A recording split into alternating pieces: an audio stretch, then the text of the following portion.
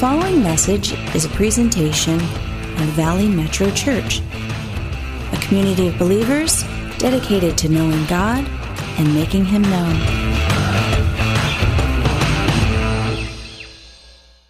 How many of you guys are hoping and praying that next year is better than this year? Okay, does anyone not need an upgrade next year? No, well, I think we're probably all hoping that next year is better. This is a good year. A lot of things happen, but sometimes in life there's 2 steps forward, 1 step back. There's trials, there's tribulations, there's things we go through, and God's got a way of stretching us and growing us through these things. But I trust that all of us here this morning are hoping and praying that next year is profoundly better even than this year, that God meets us and does great things, that there's breakthrough in our life, there's opportunities and amazing, amazing things. I would suggest that God would like to do that in your life. God would like next year to be your best year. I really believe that, and I'm not talking about a sense of prosperity, but prosperity in your soul, for you to have joy and for you to get in on opportunities that only God could open doors. But I believe when we look at the Bible and we look at the narrative of Scripture, that there's one thing that comes before change. There's one thing that comes before new opportunities. And oftentimes, it starts right here with us. It starts right here with us. And it starts with the changes that we have to make. And the reason this is important, because if we don't make changes, we tend to be creatures of habit. It's very common, just our humanity. We're just creatures of habit. And the saying is true, you may have heard of it before, that if you always do what you've always done, you'll always get what you've always gotten. And so we can hope and pray that next year is better. We can hope and pray that God's going to do a new thing and things are going to shift around and change. But oftentimes if we don't change, then we'll always do what we've always done and we'll always get what we've always gotten. I think it's important before we start praying and reaching out for the future and what is the vision God has for our new year and all these great things, before we can do that, I think we got to start first with ourselves, and we got to look at some things in our own lives, because there's a spiritual law in place that God put in place in the beginning of time. And that law is that we reap what we sow. We reap what we sow. Whatever we plant in the ground, we get out of the ground. If we plant good seed, we get good crops, good fruit. If we plant bad seed, we essentially get weeds in our life. And we can be hoping and praying that the future is going to be good. God, do a great thing next year, God. Break through, change things, open doors of provision and opportunity. And yet, we're going to reap what we sow as well. And we have to watch what we're doing as creatures of habit, that we don't continue in some key things maybe that we have continued in, so that the future opportunity of this next year would be great. I think if we talk to any good farmer, and maybe some of you have some experience with some horticulture plants or things like that, any good farmer would tell you, you can't just plant the seed, you got to first pull the weeds, right? You can't just start by planting the seed, you got to first pull the weeds. If you don't, the weeds will come and choke out. Scripture tells us that the weeds will choke out the very seed and the things that God's trying to grow in our lives. And so we're going to look today about removing some of these things, literally the soil of your heart and the soil of mine, the things that God wants us, I believe, is speaking to us right now as we wind up a year and step into a new time. And by the way, things are changing very quickly. You were born for such a time as this. We're not here by happenstance or coincidence. God has us in this city at this time, in this place of life. That's God's sovereign design to put us here. So we need to make the most of these opportunities yet. Before we can reach out and just pray for this future, I really think we have to deal with our soil. I think we really have to deal with pulling weeds if God's going to have some great fruition in our life in this next year ahead. And so before we look ahead, sometimes we need to look back. We need to change some things. This year, there's some things that need to stay behind. Can anybody think of anything in their life that needs to stay behind? Anything you want to walk away from this year? Okay, think about this. And I believe God's given us a few things today, put on my heart to share with you. A few key areas that if you and I will deal with some of these things that we need to put off, put behind us, leave in the last year. Really start to reconcile. Pull some of these weeds and leave them behind. I trust that God is going to do a far greater thing next year than he did in your life last year. Because the journey with God is a process of sanctification where he tunes us up, he cleans us up, he reveals more things. And over time, there were certain things that we were able to get away with, but now we're in a place where God's like, not anymore. I'm taking you higher and I'm taking you further. And so some things just need to stay behind. We need to leave behind, say goodbye to, change our attitude, choices, and our actions. We're talking about removing the obstacles today. So if you have your Bible with you, I'm going to look at a few key passages on removing obstacles. And I believe these three areas, out of these three areas, I think they all apply to all of us this morning. But I trust there's going to be at least one or two of these areas that's really going to resonate personally with you this morning. I know in preparing this, it did in my heart. Hebrews 12, verse 1. And here's the thing. There are things that keep us from the future that God has for us. There are things that hold us back from the best that God has for us. He told Israel, listen, guys, I'm putting before you. It's your choice. I love you. I love you. You're my children, God would say. I'm putting blessings and curses, life and death. Choose which one you want. But choose life. Choose life. And you and I get to choose every day. Blessings, curses, life, and death. Choices. Reaping, sowing. And we can have a love for Jesus and be forgiven of sins and have eternity and heaven as a reality, and yet not walk in the promises of God, the blessings of God, the opportunities of God, and still get caught up in things and really hinder the hope and future I believe that God has for us. And so I want to look at some of the things that do get in the way so we can remove these obstacles. Hebrews 12:1 says this, therefore, since we are surrounded by such a great cloud of witnesses, let us throw off everything that hinders and the sin that so easily entangles, and let us run with perseverance the race marked out for us. This is an amazing passage. There's a lot going on in it. But to start out with the picture, Paul's writing and telling us that our life is kind of like a race. And it's not a sprint, it's a marathon. It's a marathon throughout life. In our walk with God, our journey with God in faith. And he's saying in this race, it's marked out for you. In other words, God, for each of us in this room, has a marked out path. And it is the best path.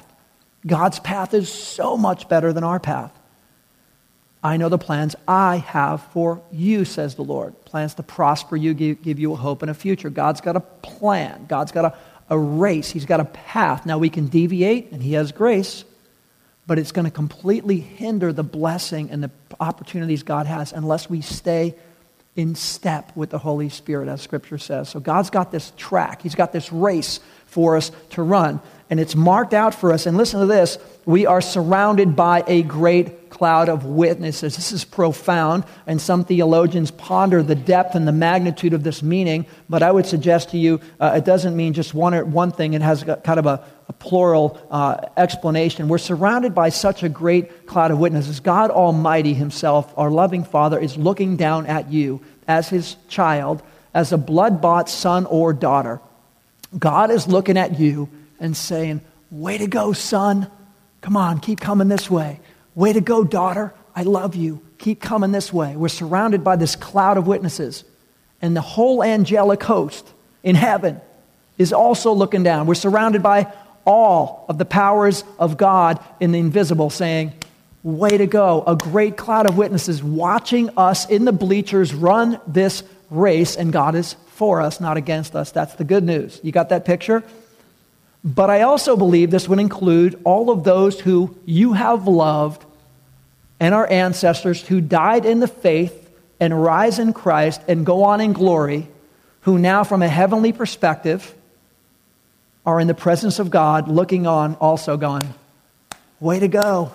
Keep going. We're surrounded by this great cloud of witnesses, and when we get that picture, it's pretty amazing. I mean, it blows me away to think of the magnitude of God and the angels and possibly deceased ancestors who loved Jesus, who died in Christ and rose in Christ, all in that realm looking down at us going, way to go, surrounded by such a great cloud of witnesses. And what he's saying here is that on this race, there are things that in fact hinder and stumble. Can you say that with me? Hinder and stumble. One more time.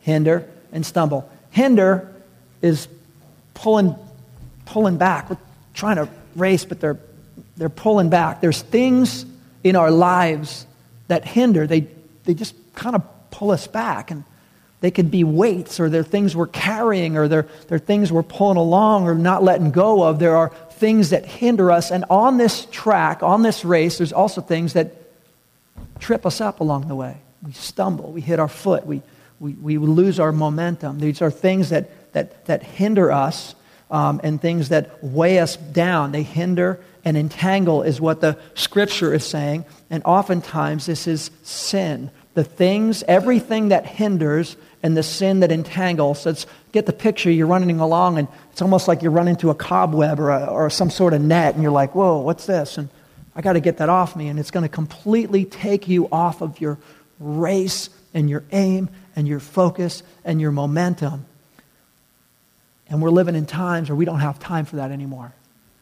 We don't have time to stop and take nets off and drag chains with us, because there's a race marked out for all of us by God as we're surrounded by such a great cloud of witnesses. We've got no time for this stuff anymore. Bible says when I was a child, I used to think and act and speak like a child, but now that I've grown, I've put away childish things. We're in a race now, big boys and big girls, in a big race for God Almighty with His Spirit in us, trying to stay in step with the Spirit as we run this race. And we're living at a time, if you want next year to be greater than this year, if you want God to do great things and open opportunities, privileges, we got to remove some obstacles. And that's not necessarily something God will do for you. He'll say, I'll work with you, but I need you to work with you, God would say. He needs me to work with me so that God can work with me. There's things that we have to own, that we have to turn from, that we have to change, that we've got to change our mind, we've got to change our direction. God doesn't change everybody's mind. We're agents of free will. We can acknowledge God or walk from God. Free will has been in the garden. We've seen it all along. Free will has never gone away. And we have this choice every day to walk with God or not walk with God. And in this case here, it's like there's such a witness around you. The race is marked before you. Acknowledge that and get rid of the things that are holding you back and stumbling you, entangling along the way. Things that weigh us down, trip us up, entangle us, and delay us. The Bible is saying, don't navigate these things anymore. Don't just navigate the things that pull on you. Don't I'll just, keep pushing it away and, I'll just, or the things that are tripping you up. Don't just keep dealing with that. The Bible is saying, don't drag the weights behind, and don't keep tripping over the same stuff. The Bible is saying, throw it out. Throw it off. There are things, guys, in our life that have to stay back there, that we can't take them in the new year. We want the provision. We'll pray for vision. We'll pray for God to do great things. But I'm telling you, if we drag this stuff with us, if we keep tripping over the same stuff, if we keep dragging the same weight behind us, we're not going to get in on that full hope and future that God has for us, because we're going to keep reaping what we're sowing, and there's going to be weeds growing up in our life when we want good fruit, but we're not doing the word in this area. So I would encourage you, just in your own heart, think about what this year, this is important, guys, this is like a little soul-searching time to change your transition, to really launch into a new year with a new hope and a vision. Think about this yourself. You might want to write it down, put it on your phone, your device. Don't forget this. This is important because I think it's important for all of us to work through this stuff. What has entangled you this year? Be a different thing for everybody probably, but what has entangled you? I mean, literally like running and you stopped and hit the web. Where you're like, what stopped you this year? What stopped your race? What tripped you up? What made you pull over? What made you park? What made you take a break and just kind of stop running with the Lord? What did that in this race marked out, surrounded by such a great cloud of witnesses? Because there are things. And we have to be honest about that. We all have things in our life that have hindered and that we've dragged and that have entangled. And the Word is saying, identify them and throw them off. And throw them off isn't just throw them off. Throw them off is like a deep bomb in football. Like, this thing is out of here. Whew, it's out. I can't take this with me anymore. It's out. If it's entangling, it's bam, break it away. It's out. I can't drag this with me. We can't run the race marked, set out for us, surrounded by such a great cloud of witnesses as we pull things along. I would encourage you to identify first what those things are and to throw those off, intentionally throw those off. Why? Because we reap what we sow, and we'll never get in on that future. So if you're a note taker, the first point this morning is whatever hindered or entangled you, throw it off. Whatever hindered you this year, whatever entangled you last year, don't be surprised if it also hindered and entangled you the year before or the year before.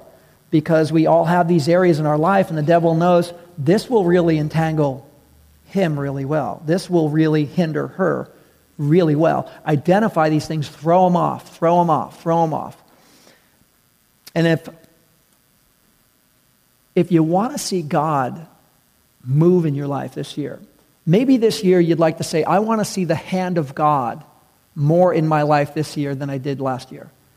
Maybe you'd say, I literally want to see God's intervention around me. Not just believing in God in my mind and my heart. I want to see God do things. The Bible says, blessed are the pure in heart, for they shall see God. Maybe you want to see more divine opportunities. Maybe you want to see some divine appointments. You just really want to see God, who is the living God.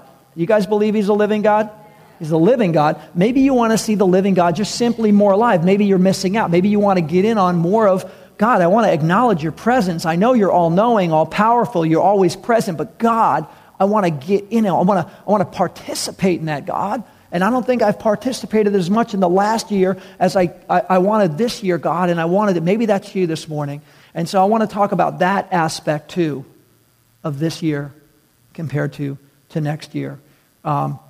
If you want to experience the presence of God, the hand of God, the intervention of God, we see throughout all the Gospels a picture of a lot of different people. And many, many people did not get in on seeing God's hand, His power, and many others did. And the difference between those that did and those that didn't was based on one thing, really. How close they walked with Jesus. The ones who walked with Jesus really walked with Jesus. They got in on things. They heard things. They saw things. There's others that were way in the back there. They didn't get to see very much. They just heard the stories. Hey, what happened up there? You wouldn't believe it. Really, what was it? Oh, man, this guy came out, the demon possessed, he laid hands, that guy, and then he healed that other girl, and then you're not going to believe what he did. Really? What was it like? Oh, I couldn't explain it. You'd have to be there. If everyone in the narrative of Scripture who saw God do these things was walking close to Jesus, and the ones who didn't and stayed in the back, they missed out on these things, I believe it's the same for our lives too. Let's turn to this one passage, Luke 8 if you can, Luke chapter 8. I want to look at this passage of someone so committed to getting close to Jesus, would do anything to get close to Jesus. Her heart was devoted. It wasn't divided. A divided heart will not get you close to Jesus. A devoted heart will get you close to Jesus. In this story, it's a profound picture, a snapshot of a woman who literally crawled to Jesus on her hands and knees in the middle of a crowd that you couldn't even barely fit through. And I believe it's an amazing illustration of how intensely passionate she was about getting to Jesus. I gotta get close to Him. I need His intervention. I gotta get close to Him. It says in Luke 8, I'm going to pick this up in the middle of verse 42. It says, as Jesus was on His way, the crowds almost crushed Him. And a woman was there who had been subject to bleeding for 12 years, but no one could heal her. She came up behind Him and touched the edge of his cloak, and immediately her bleeding stopped. Who touched me? Jesus said. When they all denied it, Peter said, Master, the people are crowding and pressing against you. But Jesus said, someone touched me. I know that the power has gone out of me. Then the woman, seeing that she had not gone unnoticed, came trembling and fell at his feet in the presence of all the people. She told why she had touched him and how she had been instantly healed. Then he said to her, Daughter, your faith has healed you. Go in peace. This is a story right here of crowds. It literally says crushing against him. You get the picture? This isn't Jesus just walking loose with a few. There's crowds mobbed around him. And this woman is like, that's not going to stop me. In fact, nothing's going to stop me. I will do everything and anything to get close to Jesus. Now, this is a passion and it's a devoted heart. It's not a passive Christian. It's not somebody on the side saying, when he walks by, maybe I'll hear what he says. It's not someone at the back of the crowd saying, after he does all these things, maybe tell me what happened. This is someone that says, no, I gotta get to him myself. The passage says the crowds almost crushed him. She comes up behind him when you can't even get to him. You got the picture? The crowds are crushing him where he can't breathe, crushing him. And she somehow is coming up behind. The hem of his garment is low. She's coming in seemingly on her hands and knees through a crowd of people, maybe getting stepped on the way, but nothing will stop her. And it says when she finally gets there and pushes her hand through people's legs and wherever she can get, just reach out, grab that garment, Jesus right away is like, who touched me? Who touched me? Peter says the people are crowding, they're pressing all around you, Jesus. What do you mean who touched you? You're mobbed. You're mobbed right now. People are crushing you. They're crowding. They're pressing against you. Jesus is like, no, someone pressed in and touched me. That's different. Someone pressed in and touched me. And she told why she touched him. And as a result, she was healed. The second point this morning is this, is to do whatever it takes to get as close to Jesus as possible. Do whatever it takes to get as close to Jesus as possible. Because if you get close to Jesus this year, I mean close to Jesus, this is where you will experience divine appointments. This is where you will have encounter. You'll run into people at the store. Why? You're just close to Jesus. You're one of those people who press through. You try to live your life like reaching out and not being in the back of the crowd. If you have a devotional life with Jesus where you press in and you spend time with Jesus, the Messiah, the King of Kings, the Son of God, the Prince of Peace, you begin to get in on a whole different realm of things that happen. And there's people way in the back that all they're going to do is hear the stories. And I don't know that their next year is going to be a whole lot different than their last year. I hope it is, but it might not be. Because it's those who press in and get close to Jesus get to see God's hand, God moving. Everyone in the story, everyone who wrote this down, these are eyewitness accounts of people who saw what happened in and around Jesus. Those who got close to Jesus had an eyewitness account. And those who didn't have an eyewitness account. I would encourage you not only to put off obstacles, but make the intention of getting anything out of the way that is preventing you from getting close to Jesus. This lady had a lot of excuses on why she couldn't get to Jesus, and she wasn't acknowledging any of those excuses. I don't care how many people. I don't care what I got to do. I'm going to fight my way through this crowd.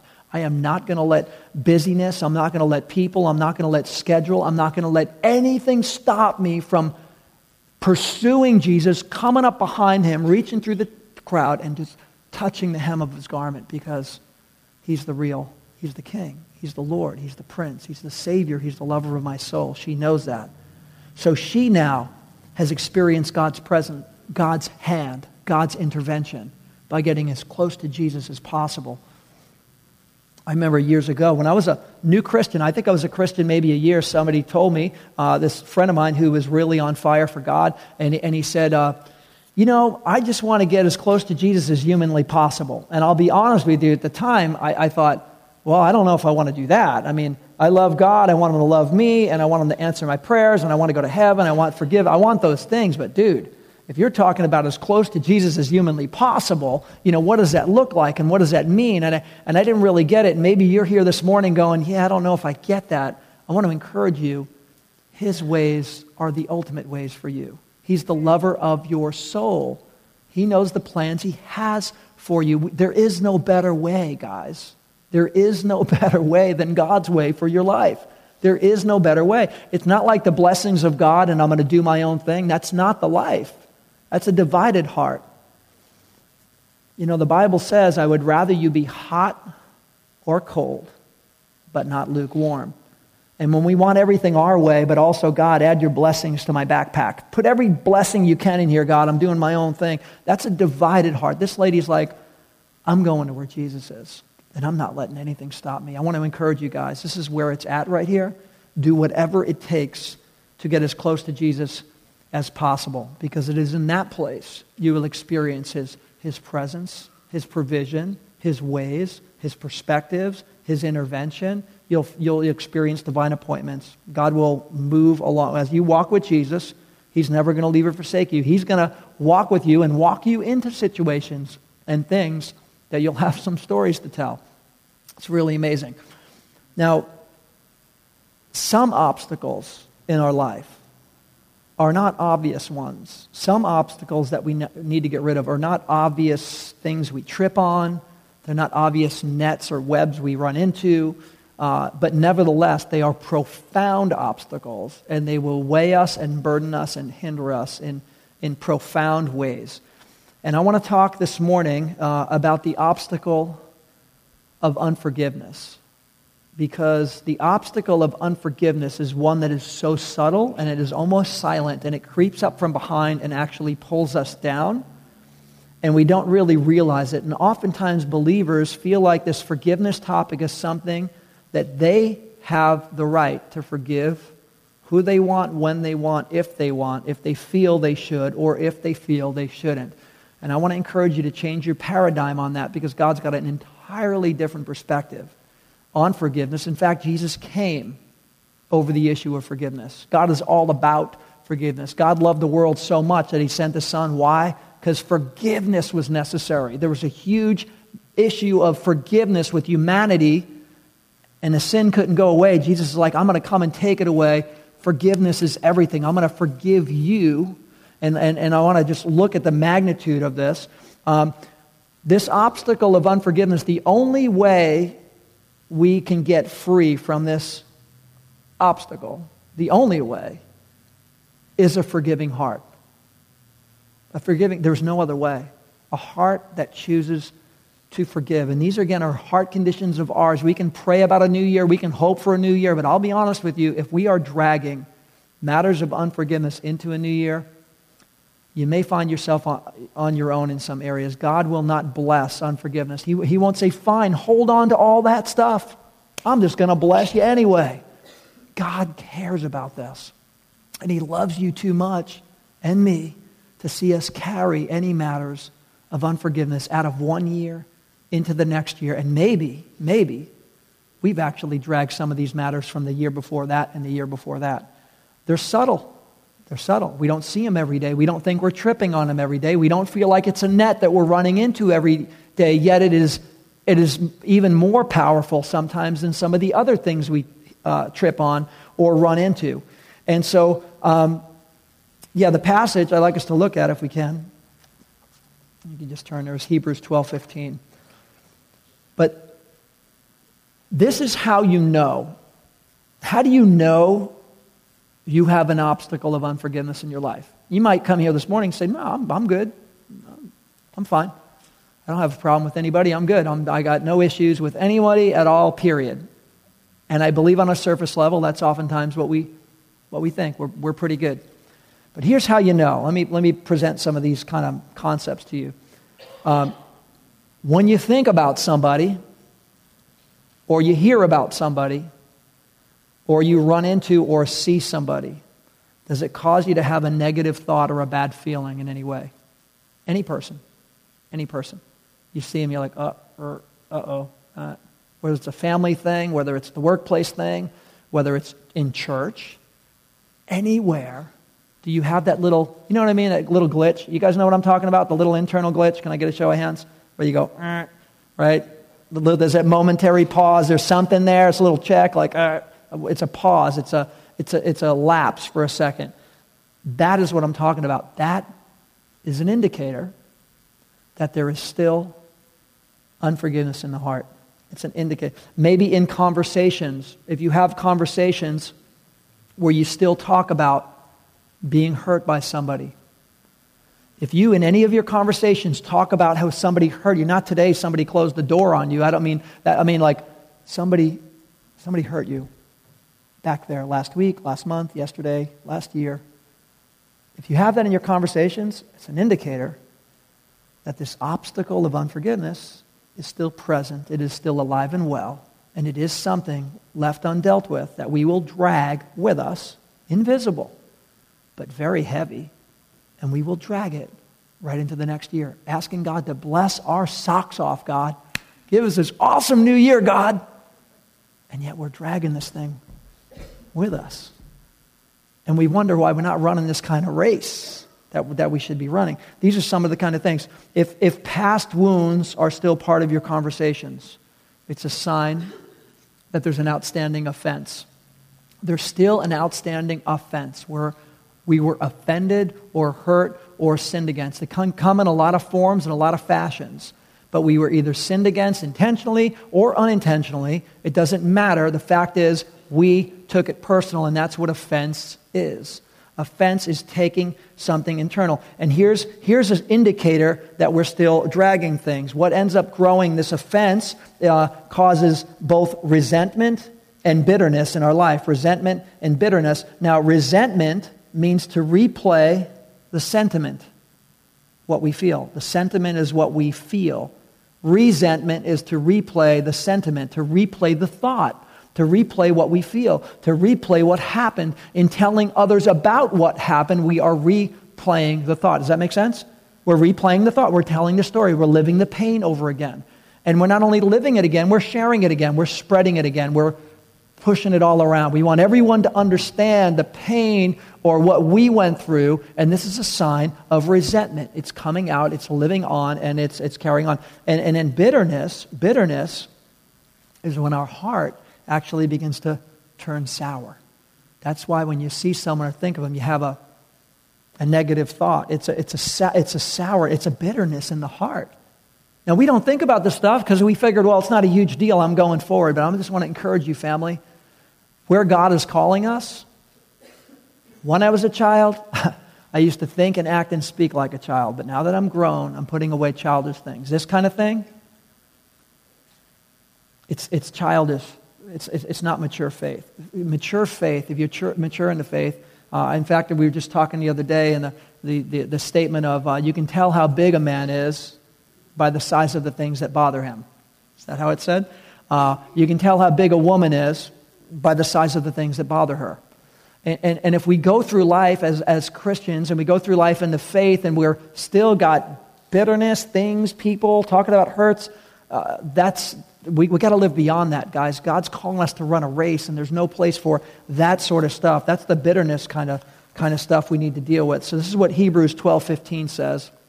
The second part of this verse says, "Watch out that no poisonous root of bitterness grows up to trouble you, corrupting many." In other words, this bitterness that will get in any of us, everyone, me, you, everyone, it will get in. We've got to deal with it. We've got to go at it. There's a root of the bitterness. There's a root. Down there somewhere, it's an offense. Either someone sinned against you, or it was an unmet expectation, or something you hoped for that didn't happen, or whatever it was, whether it was a sin of commission or a sin of omission, something happened, and we didn't like it. We're offended by it. We're hurt by it. How dare they, that, whatever it might be, and we feel we have the right to hold on to it. And guess what? That starts, remember we reap what we sow? That turns into a weed. Way down in here. Turns into a weed. And it begins to grow. And God knows that. And that's why it's saying, watch out that no poisonous root of bitterness. Why? Because it's poisonous.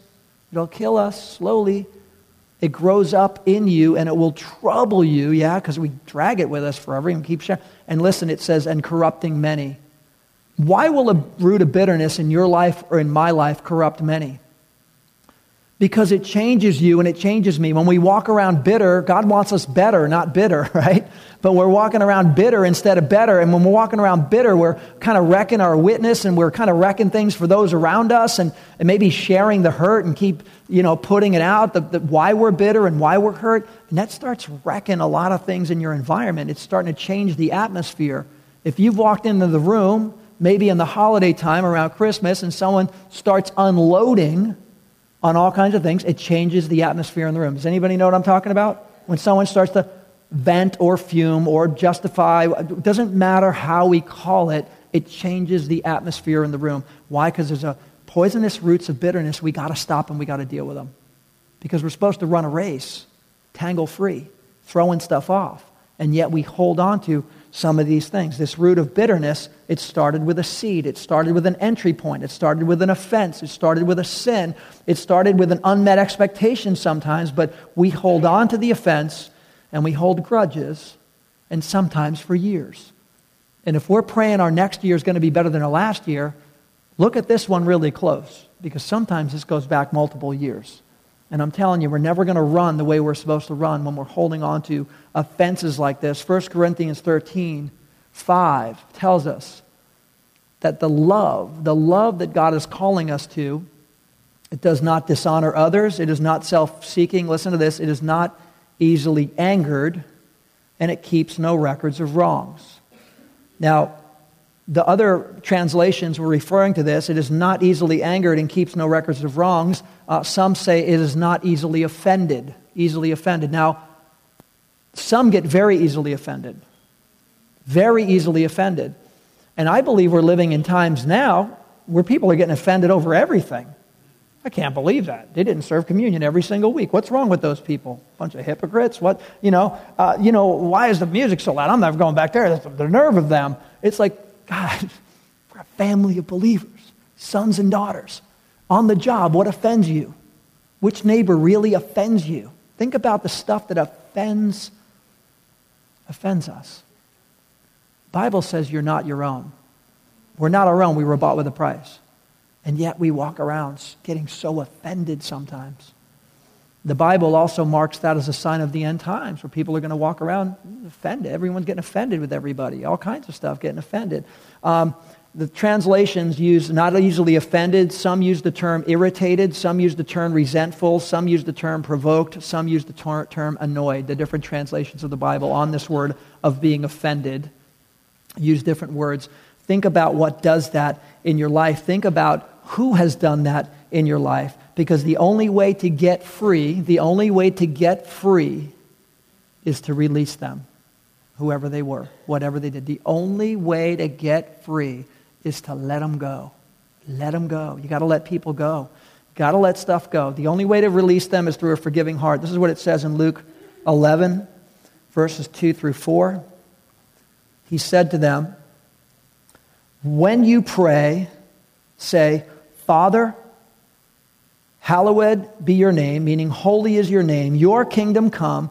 Give us each day our daily bread, and forgive us our sins, for we also forgive everyone who sins against us."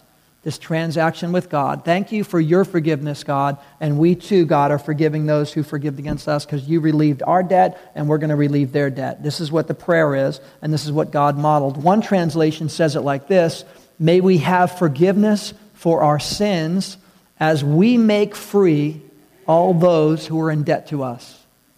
Anyone who's in debt to you over an issue, over an offense, they owe you an apology. They owe me. They hurt me. The nerve of any of those kind of things in your mind. Set them free. Set them free. Set them free. It's a prophetic word for some of you this morning. Set them free. Let them go. Set them free. You're not going to have a liberated year next year if you don't set them free. You can pray all you want for the blessings and the open doors, but guys, this is like big stuff. This is major stuff. God came for the forgiveness issue. We can't just like sidestep it and go, whatever, I'm entitled to hold on to what I want to. This is a major, major deal. So for believers, forgiveness is not an option. It's not an option. It's required. We must extend to others what God extended to us.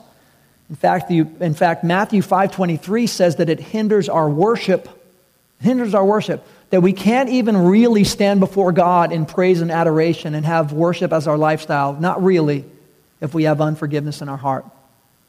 It's like our worship's going up and it's ricocheting off something. It's not getting through. Nope, God's like, go deal with that. In fact, that's what he says. He said, if you got aught in your heart, you got an issue in your heart, you got a problem with somebody, stop the worship. Go make it right. And then come back. Because I don't want the worship when there's stuff like, I don't got to forgive them, the nerve of them. Anyway, I love you, God. Those people, I can't stand them. God, you're awesome. God's like, no, it doesn't really work like that. I'm sorry. Again, when we were children, we used to think and act and speak like a child. But now that we've grown, we got to put away some childish ways. Another thing it says in 1 Peter 3, it says that it actually hinders our prayers. Hinders our prayers. Did you know that?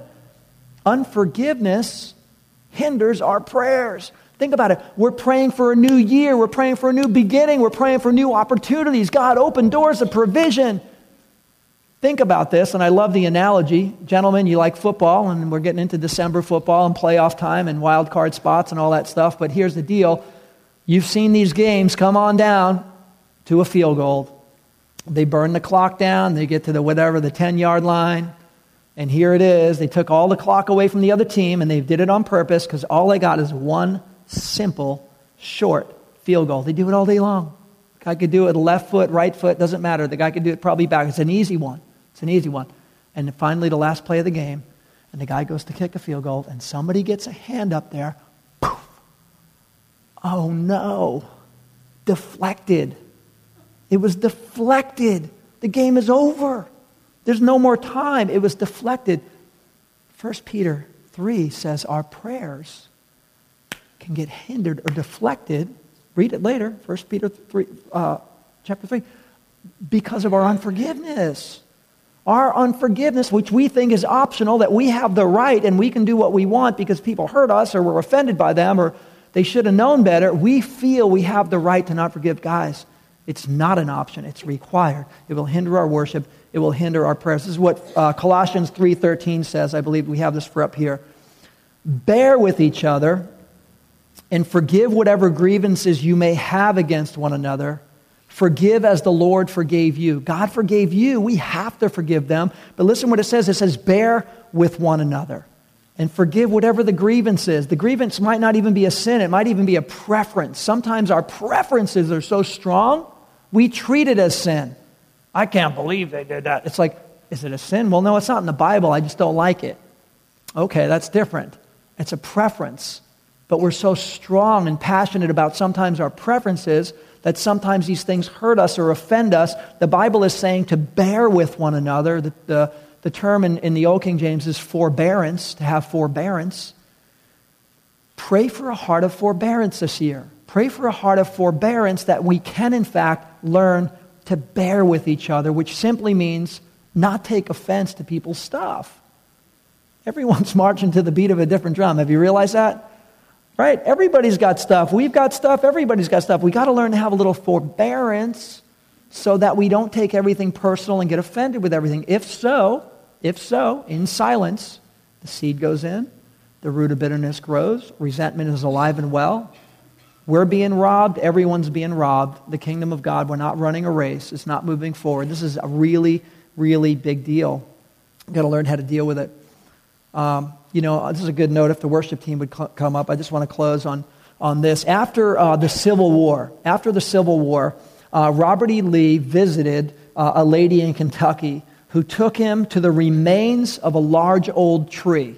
This large old tree was in the front of her house, and then she bitterly cried that its limbs and the trunk had been destroyed by the Union artillery fire. She looked to Lee for a word condemning the North, or at least sympathizing with her loss. And after a brief silence, Lee said, "Ma'am, madam, cut it down and forget about it." And walked away. Just cut it down and forget about it. But some people want to keep looking at that tree and pointing at that tree and look what they did to me. Look what. And I respect Lee's words here because he's right on what the heart of God would be. Just cut it down and forget about it. Throw off whatever entangles you. Throw off the sin or the things that entangle, the things that trip us up, the things that weigh us back.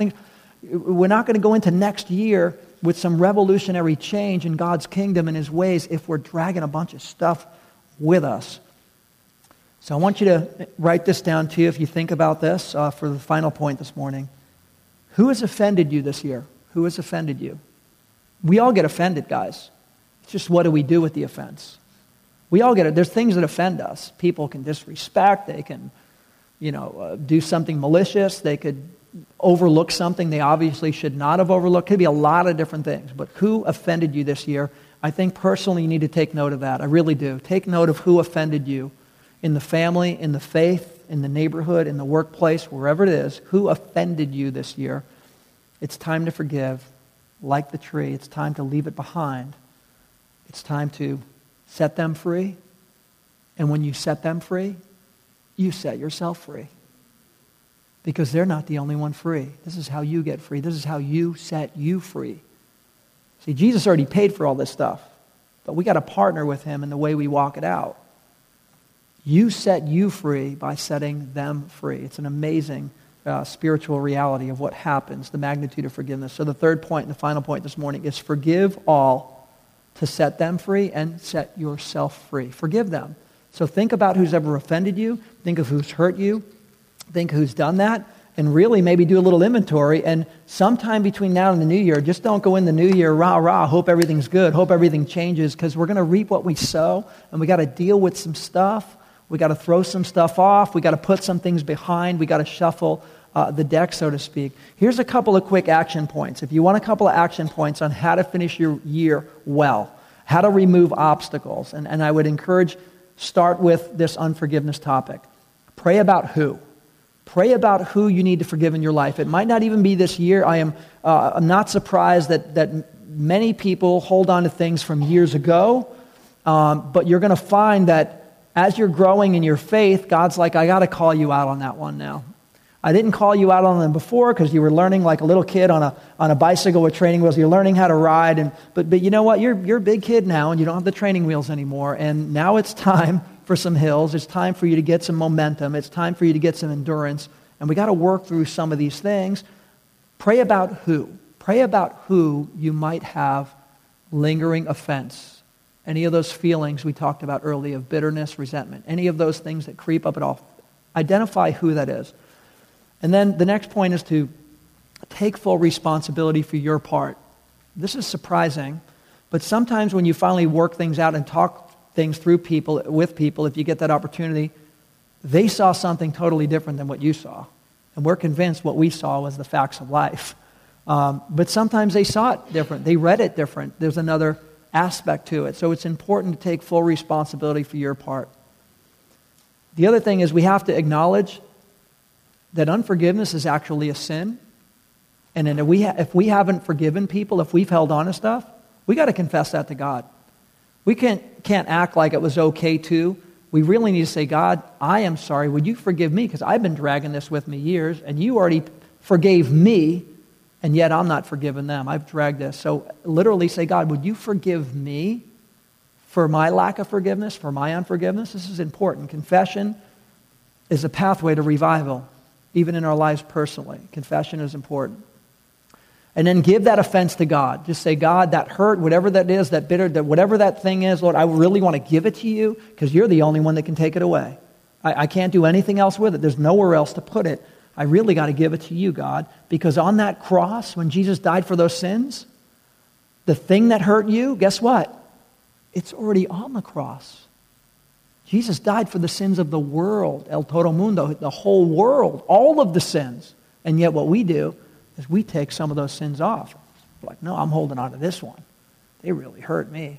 God's like, would you give that back to me? Okay. Give it back to him. Put it on the cross where it belongs. The next thing would be to demonstrate your forgiveness. Begin praying for that person. Begin praying for the person. Whoever hurt you, begin praying for them. Before any dialogue or any attempt, just pray for them. It's amazing what God will do through praying for people. He changes us. He changes them. It's amazing. Watch what God does when you start praying for people. Start praying for them. And then the last thing would be is if possible,